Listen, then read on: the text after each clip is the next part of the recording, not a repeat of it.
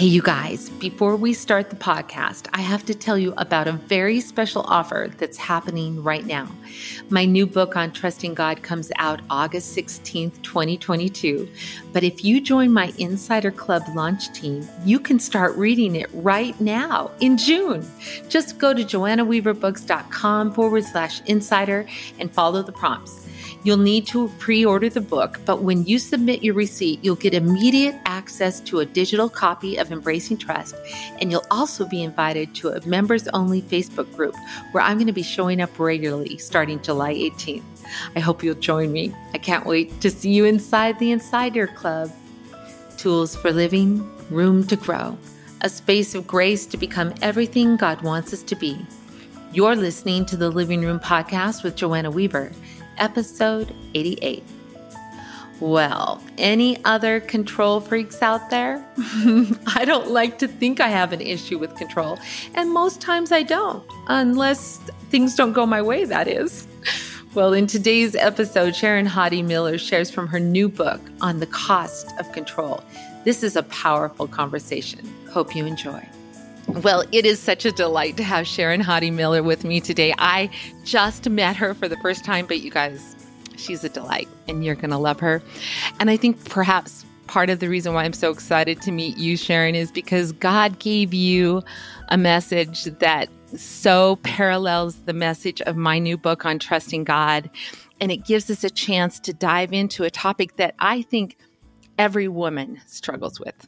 Every woman. We don't like to think of ourselves as control freaks, but oh my goodness, it sure pops up now and then.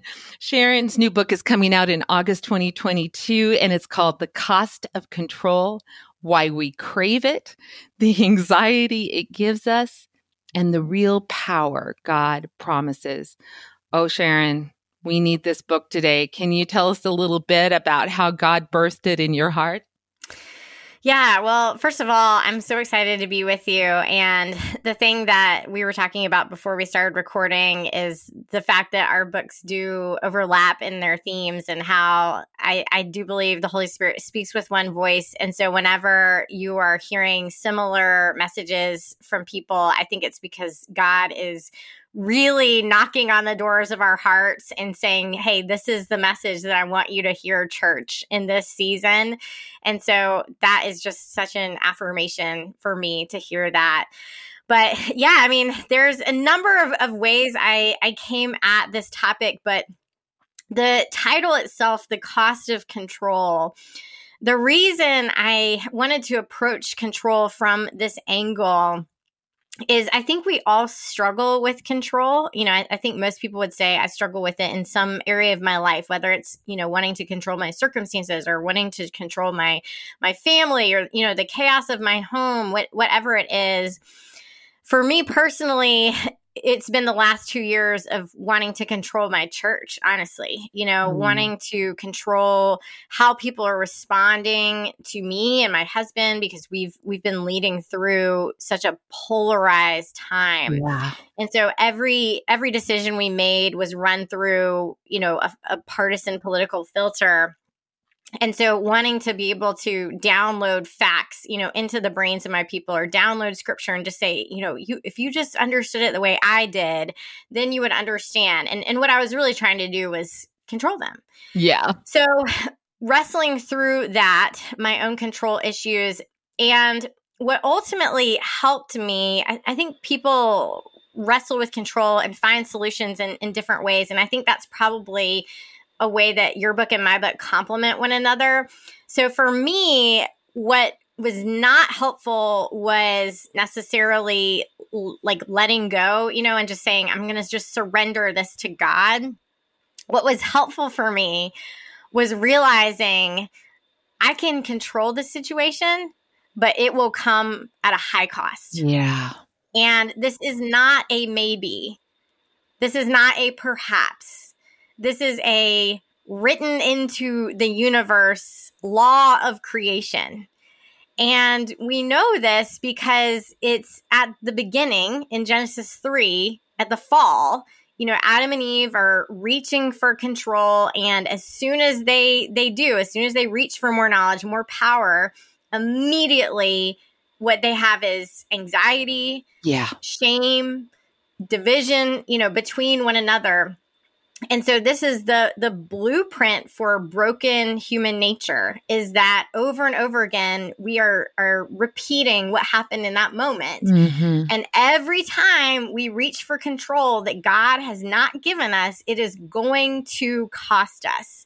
Yeah. And that was the medicine, I think, that I needed to finally, in those moments where I'm wanting to, control my husband and make him do what I want, speak up the way I think he should, or make the decision I think he should make. And finally having the realization, wait a second, I can control my husband, but what will it cost my marriage? And so that was the illuminating perspective that I needed, that has really helped me deal with my own control issue, is that it's not just that we don't have control, but that we break things even more when we try. That is so true. And I think especially in this time of pandemic, when everything's been taken out of our control, I think even people who don't think they have control issues have probably seen some control issues. And so this whole idea of really looking at it and saying, what is this going to cost me if I still go down this path? I was just thinking of a mama that I was talking to several months ago, and she runs a tight ship. This woman is gifted. She's talented, and she's in charge. She's large and in charge. And I think the thing is so many times she's right. So then it just reinforces this idea. I really do have to be in control of the universe. But I went away from that conversation thinking exactly what you said, but at what cost? Yeah. And, the thing with your friend who's really organized is when we look at scripture, we see that God doesn't give us control, but he does give us agency. In Genesis 1 and 2, Adam and Eve are not in control of the garden, but they're not puppets. They're not robots. God commissions them and he gives them tasks, and he, commissions them to exercise dominion and to name the animals. And so what we see in Genesis 1 and 2 is them exercising agency. And one form of agency that they exercise is ordering creation in the same way that God orders the chaos. And that was a really helpful distinction for me to recognize, okay, we can't control the chaos, but we can order it. Yeah. We can be organized. We can have systems and processes in our home. We can, for me, like in my family, for example, we've got shoe baskets for each kid. And so this is the system where when they come in the house, they put their shoes in their shoe basket. And so that means every time we leave the house, we're not looking for their shoes. And so this is a way of ordering the chaos. Yeah. Which is good. And God, that is a God-given commission, but it is not control. And I think we can notice in our own hearts that we are confusing the two, between ordering or exercising our agency and trying to control the world, by the anxiety in ourselves. That whenever you try to control something that God has not given you control over, one of the first signs is anxiety in you. And you can see this low stakes example of this when, you're monitoring a package that's supposed to be here, and you just are refreshing, the shipping status, as if, refreshing that button is somehow going to magically move the package, Right. And when you're really waiting for it, every time you're going back and checking it, you can feel it in your body. The anxiety of trying to control something that God has not given you control over. And I think that's a really great way to pay attention to other areas of your life where you're trying to control and it's costing you like your mental health, Yeah. And so that's a great way to distinguish it. That's so good, because I think we have this idea, even when I was I wrote the book, and it's Letting Go, and Trusting God was my working title. But then the Lord just kind of expanded it, and he said, I want you to let go and surrender so that you can learn how to hold on in faith. Because until we do that, then it's like, I have to manipulate, I have to control, because bad things could happen. But when we understand that we can relinquish control to a trustworthy God, knowing that he'll show us what our part is and what our part isn't. And it's so freeing. It's so freeing if we can just wrap our heads around it. As you were talking about the fall, the thing that just made me so sad as I was studying and actually writing about that as well was that the devil was able to tempt Adam and Eve with something they already had. Yeah. They already had knowledge of good. They were surrounded by perfection. They were never meant to carry the burden of evil, Right. And so Yeah. when they sinned and, all of a sudden they're left naked and exposed and they're terrified, just the mercy of God that he clothed them. They had to leave the garden because they couldn't eat from the tree of the tree of life. Otherwise, they'd been stuck in that position forever. Mm-hmm. But Yeah. then his love followed them out of the garden. And the thing that keeps blowing me away is everything they wanted from the tree of the knowledge of good and evil. In his mercy, God gives us, through the person of the Holy Spirit, wisdom, power. Yeah. Yeah. They wanted what they already had. Yep. All of it. And that's kind of what you're saying, letting go of control so that we can experience the power that God promises. Mm-hmm. Yes, exactly. How do we do it? I think the thing we're afraid of is that, like, to give up our illusion of control is to just kind of become passive. And I love that you used that word agency. And I love that you said we can tell whether we're operating correctly by the amount of anxiety. What has your journey been in letting go of control, finding our place of agency, and yet not anxiety? Yeah. Well, as I mentioned, noticing the anxiety that it was creating in me was a really huge step. There's a phrase, if you name it, you tame it.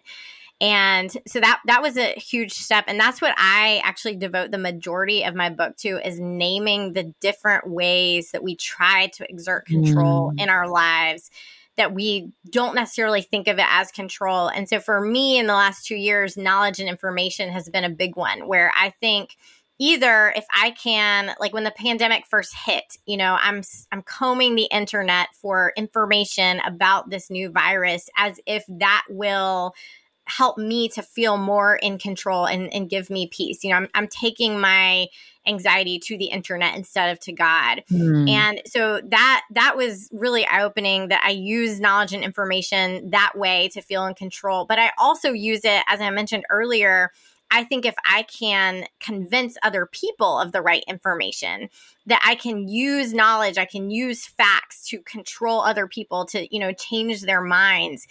And it doesn't work. That doesn't work. It's as if we read the parable of the sower, and our takeaway from that was just pelt the ground harder, Yeah. Just get the right kind of seed and pelt the ground harder.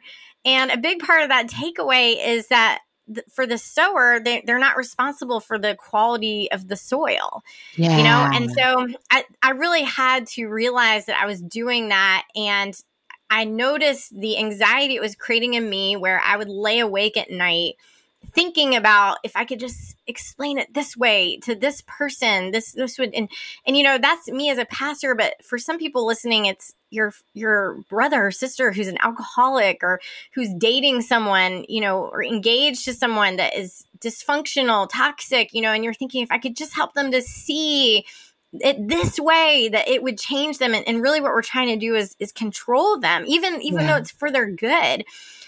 And realizing it creates anxiety in us, where we lay awake at night, we feel that tightness in our chest all the time. But also what it ends up happening, same back with the fall, is it creates division in your relationships as well. And so it strains because we're not meant to control one another. And so even no matter how passively you're trying to control them, it will naturally, strain that.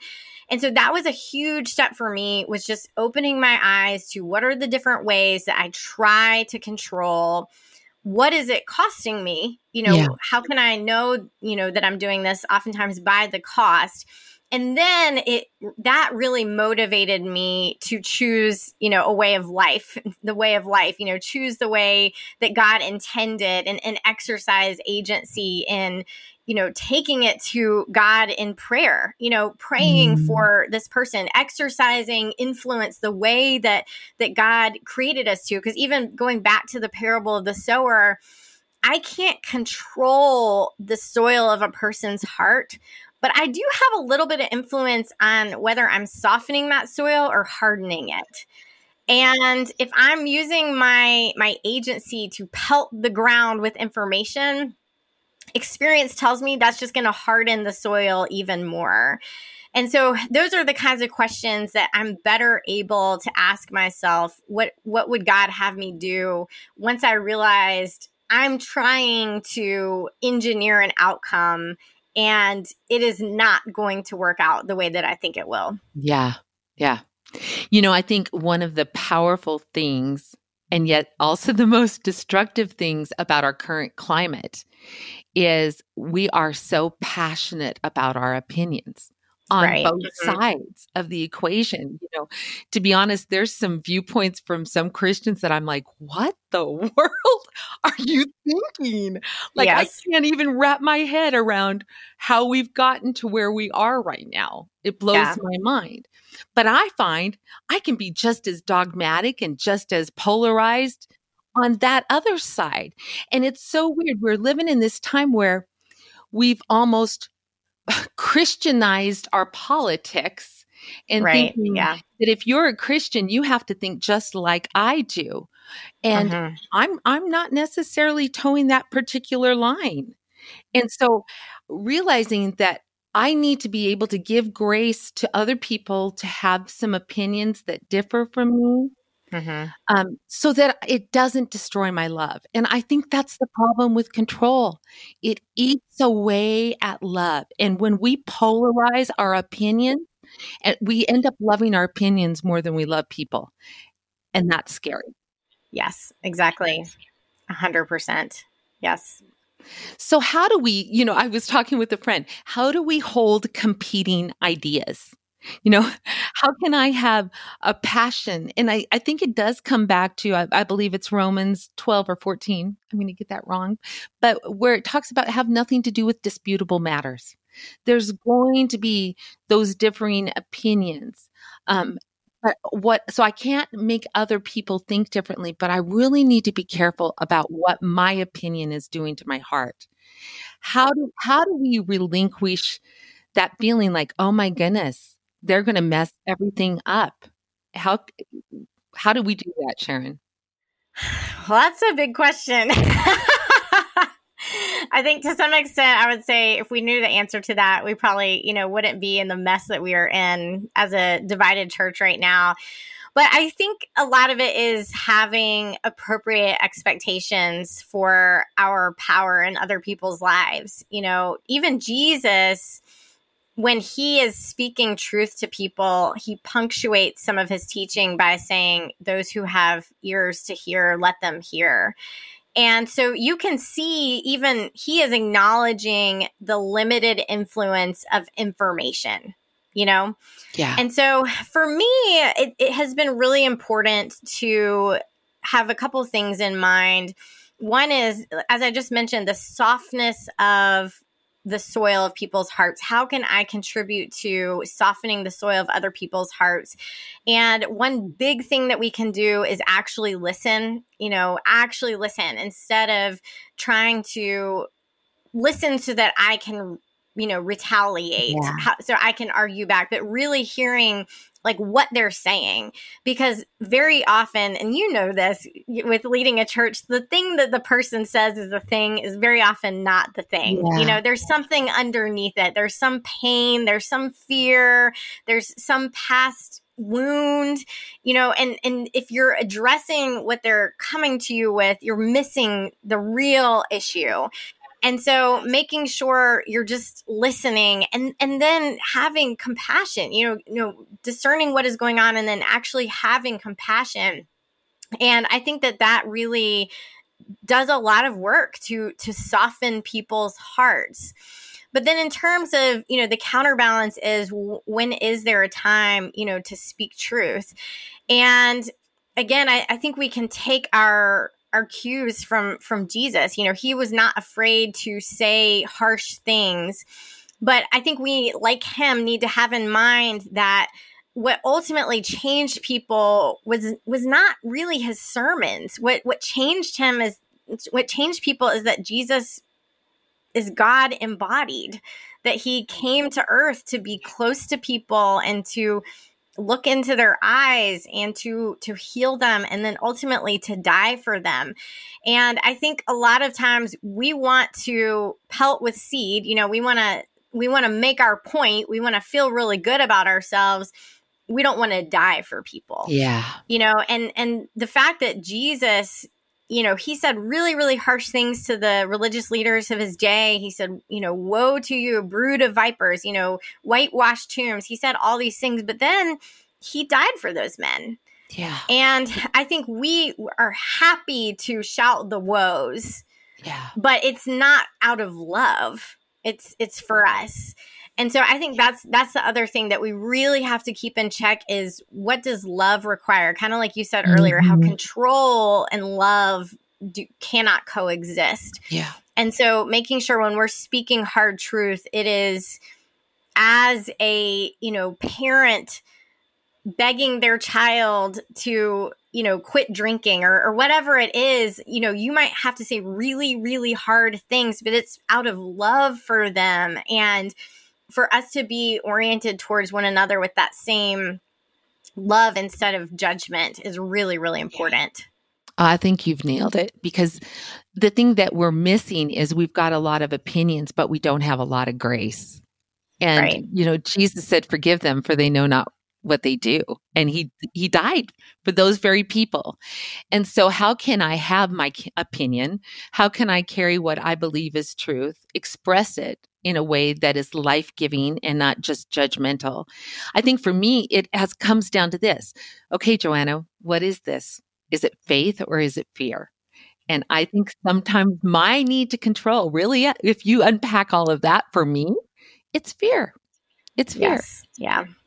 What have you learned about that in your writing this book and in your own life?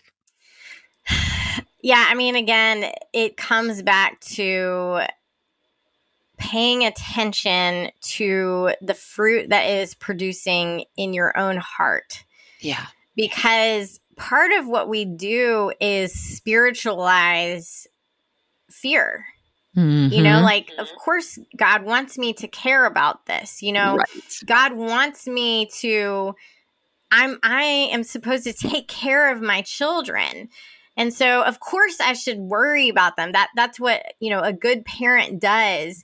And paying attention to, what is that kicking up in you? What are you feeling? Is your jaw clenched? Is your heart rate elevated? Is your breathing elevated? All of that is pointing to the fact that this is not what God came and lived and died for you to feel all the time, and how we are forfeiting that inheritance of peace and joy because we have settled for believing that fear is the way that it should be. And we have all the reasons why it's actually okay. And it's like we talk about peace as if it's just this theoretical, and no, did you know God actually wants you to be at peace? Like, you can have it. It is available to you. That's right.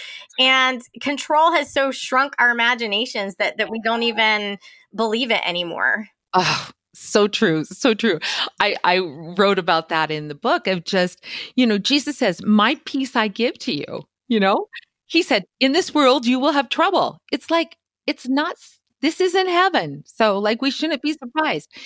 But it's when those things happen that, causes, like you say, name it? Like, what's that emotion? What's that anxiety? Mm-hmm. There's going to be those things that trigger. And I wrote just rather than letting fear trigger panic, letting it trigger trust instead. Mm-hmm. Yeah. And it's that we have to though stop the fear, which is the fight, flight, freeze that you were talking about. When that emotion or that feeling inside, I'm trying to let that be an indication. Okay, I've got a choice to make. It's not a sin. We say it's not a sin to be tempted, and it's not. It's what we do with the temptation. And it's not a sin to fear. Yeah. That's part of our inheritance from the fall. That's when fear entered the world, was at the fall. But what am I going to do with it? And that's where and it's so funny because, maybe you found this too, like you write a book, you think you've got it.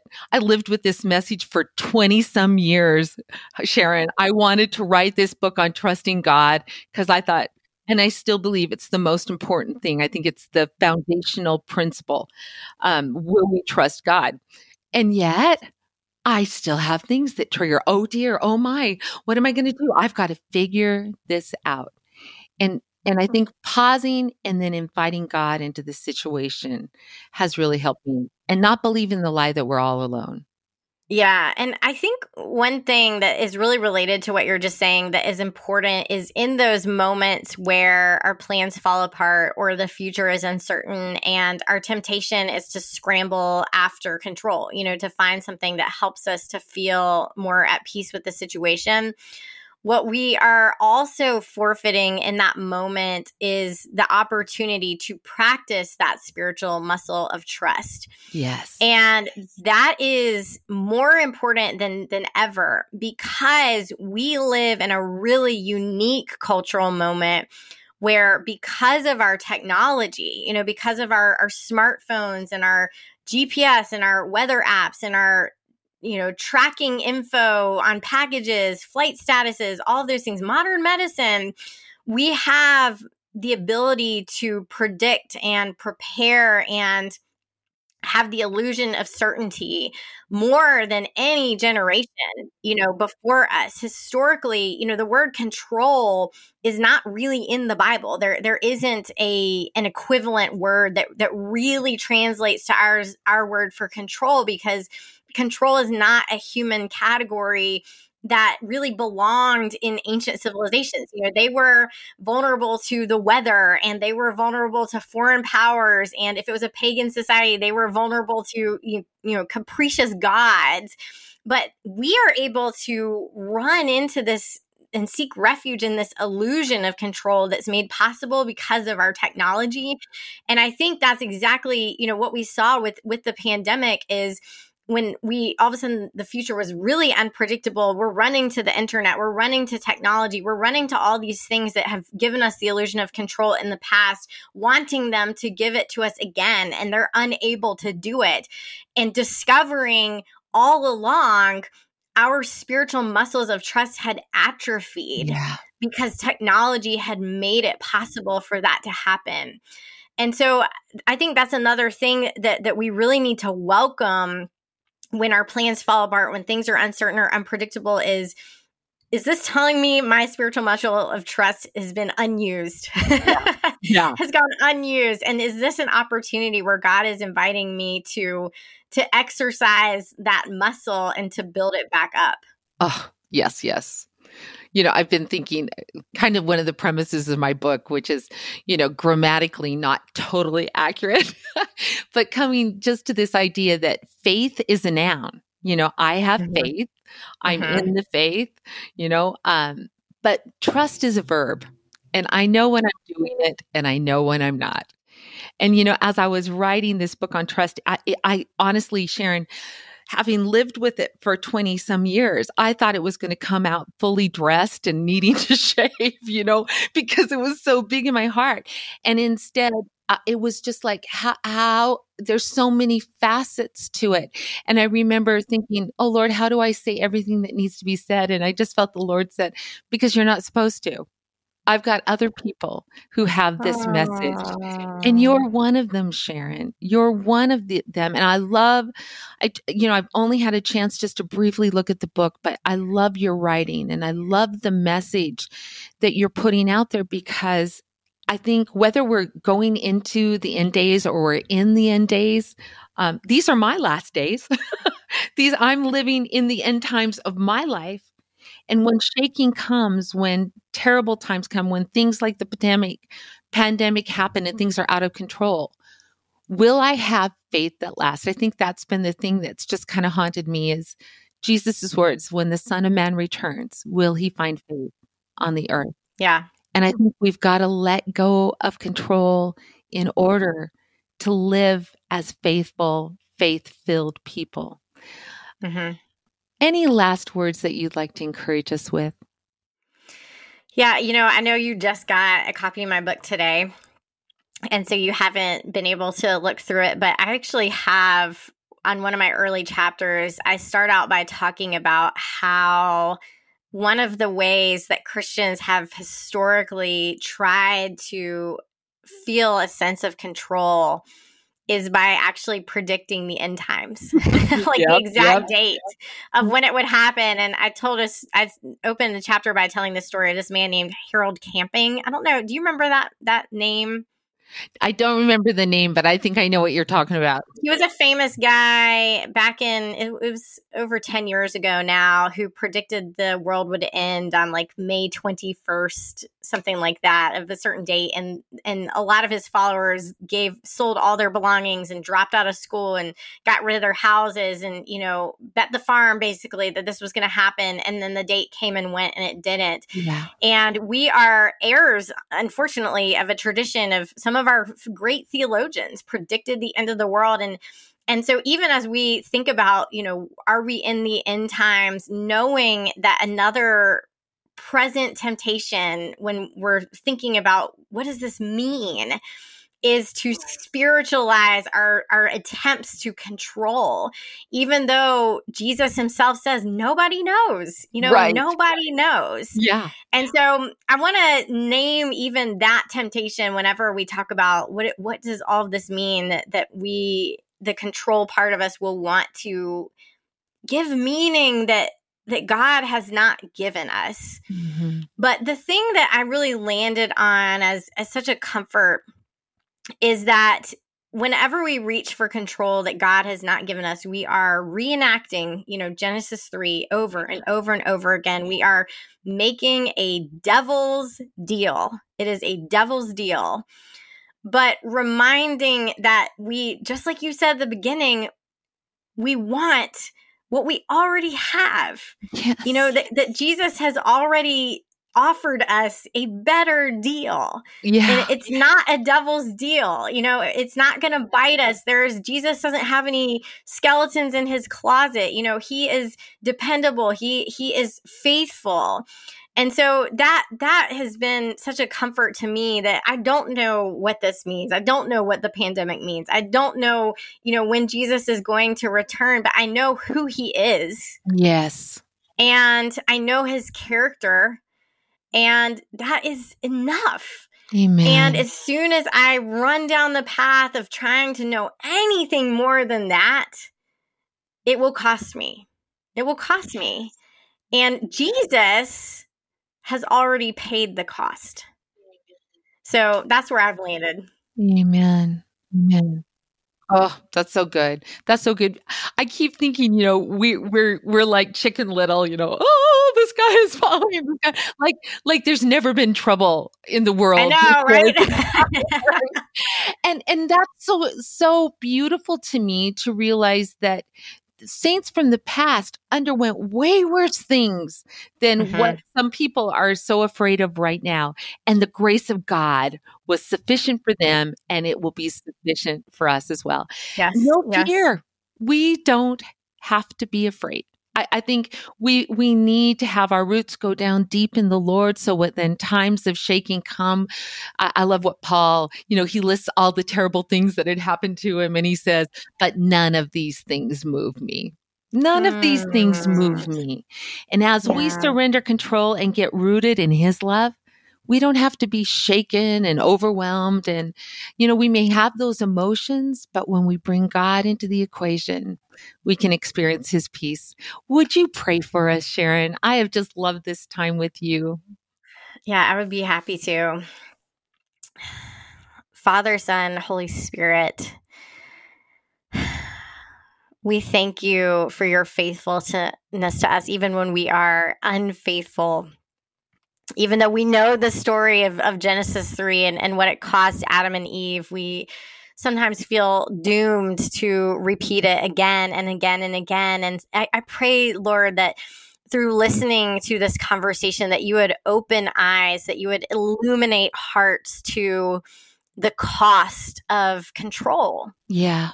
And that when we reach out to control things that you have not given to us to control, that we forfeit the riches that we have in Christ.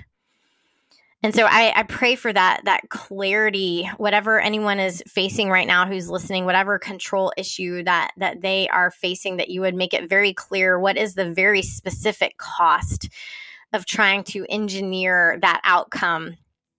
And then you would compel their hearts to use their God-given agency to trust in you instead. You are trustworthy. You are good and kind. And we are so thankful for you. And it's in your name we pray. Amen. So what spoke most to you? I think as women, we sort of feel like the need to control is part of our job description. But I appreciated Sharon's reminder that there is a cost to that control. It costs our relationship, it costs our joy, it definitely costs our peace. So instead of micromanaging the universe, what about you and I surrendering the steering wheel to God and just simply trust that He's going to take us and the people we love exactly where we need to go? You can learn more about Sharon and her books in today's show notes, joannaweaverbooks.com/088. And while you're there, I hope you'll check out the Insider Club, my launch team. I'd love to have you join us on this great adventure. We're going to have so much fun, and it all starts July 18th. Well, until next time, how about you and I simply offer our lives to the Lord, giving Him control of the uncontrollable, for that's the best way that we can live and love and lead like Jesus.